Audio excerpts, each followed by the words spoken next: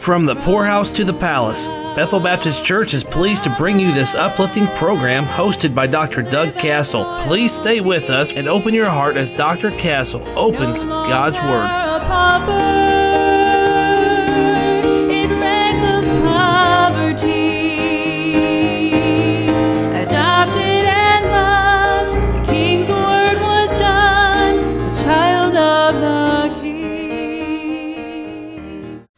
Well, yesterday we began looking at the book of Zechariah. We looked at Zechariah himself, the man and his person. Today we're going to continue introducing this book and looking at his message of prophecy.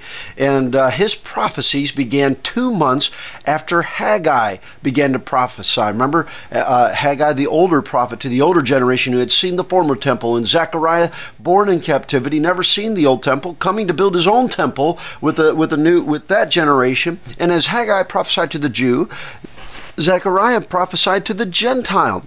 And Haggai prophesied about the temple, and the people were discouraged. And remember that Isaiah and Jeremiah had given some wondrous prophecies that were still unfulfilled. And Zechariah prophesied to show that the time was not yet come, but they were not neglected. And he contains more prophecy and symbolism on the first and second comings of Christ than all the other minor prophets combined. More than 12 books combined. I said this yesterday, and it's true. He's one of my favorite books in the Old Testament because there is no book of the Old Testament that reveals so much about Jesus in light of his coming and return. One old preacher said that Zechariah is the most messianic, the most truly apocalyptic and eschatological, that means prophecy of the last things, of all the writings of the Old Testament. And it's true, pound for pound, there's no one that speaks more about the first and second coming of Christ, pound for pound, than the prophet Zechariah does. He does more than Isaiah, more than Jeremiah, Ezekiel, and Daniel. Many prophets spoke about the first coming or the second coming and the temples, but nobody dealt with all three as much as Zechariah has. Zechariah is second only to Isaiah in messianic prophecy, the first coming of Christ. Now, I want you to note there are 8 visions that were given at night. 8 nightly visions. He had a vision, and God came in visions of the night. I'll tell you why when we get there. And you'll find those in the first 6 chapters. And his visions came at night as opposed to day. He grew up in a dark day. And so the visions were given in the dark night so that there would be light for a new day. And within 100 years, there were going to be 400 years of darkness where man would not hear from God until the coming of the Messiah.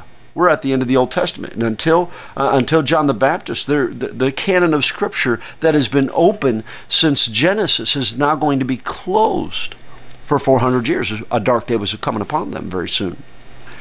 And there are 4 messages of promise in chapters 7 and 8, and there are 2 great messianic prophecies in chapters 9 through 14.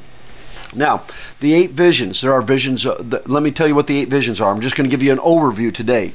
And there is the vision of the horses, Zechariah chapter 1.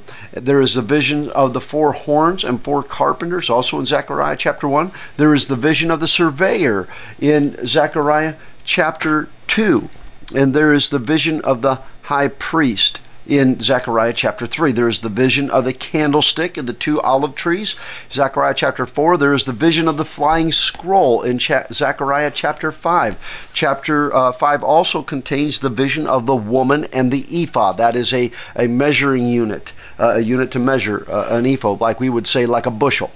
And then in chapter 6, there is the 8th vision, the vision of the 4 chariots coming from the 2 mountains. By the way, the number 8 in the Bible is the number for new beginnings. Remember, they have been in captivity, and so there are 8 visions, new beginnings.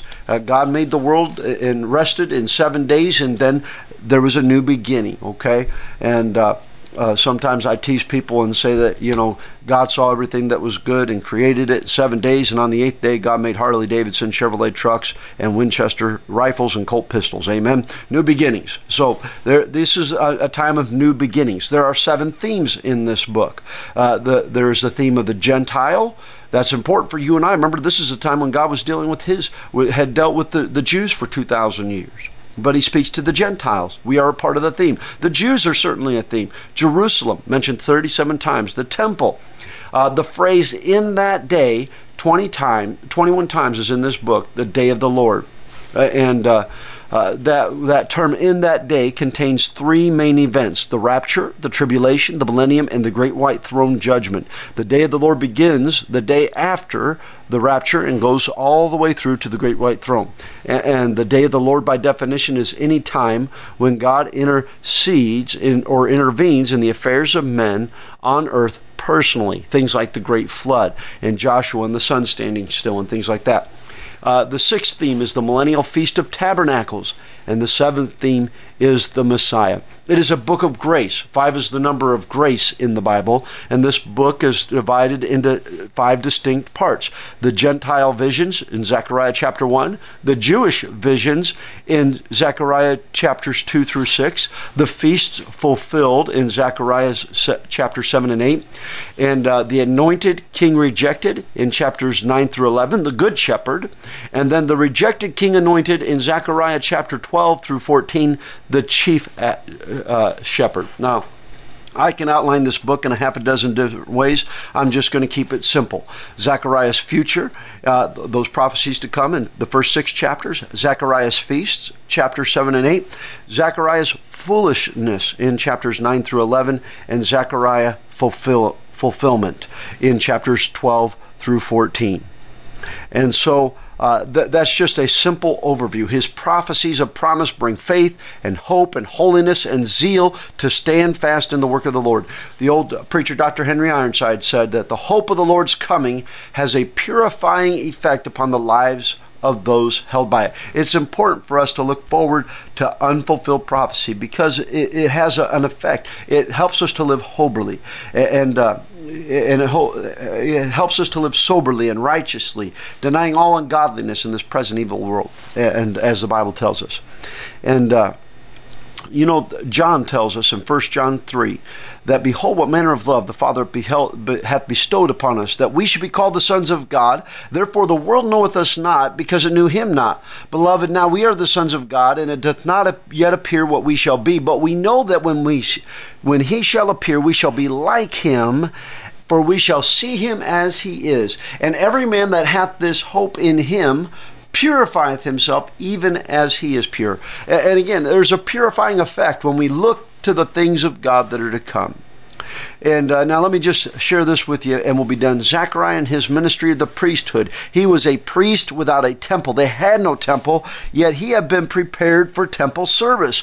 And all Jewish boys began learning the book of Leviticus at the age of 2, and he was given a vision of the high priest Joshua, whom he served under. He served under Joshua the high priest, but God didn't give that vision to the high priest. He gave it to Zechariah, this young man.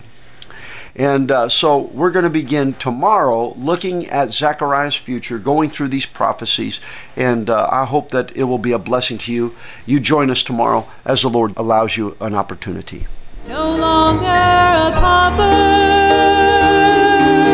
in rags of poverty. You've been enjoying the program From the Poorhouse to the Palace. Find Pastor Castle's Bible commentaries and other resources when you visit the website bbclinton.com. Archive broadcasts of this radio program are available at WYTJradio.com. Listen to the latest broadcast wherever you are, or catch up on what you missed whenever you want by subscribing to the podcast on Spotify, Apple Podcasts, or Google Podcasts. Just search From the Poorhouse to the Palace. From the poor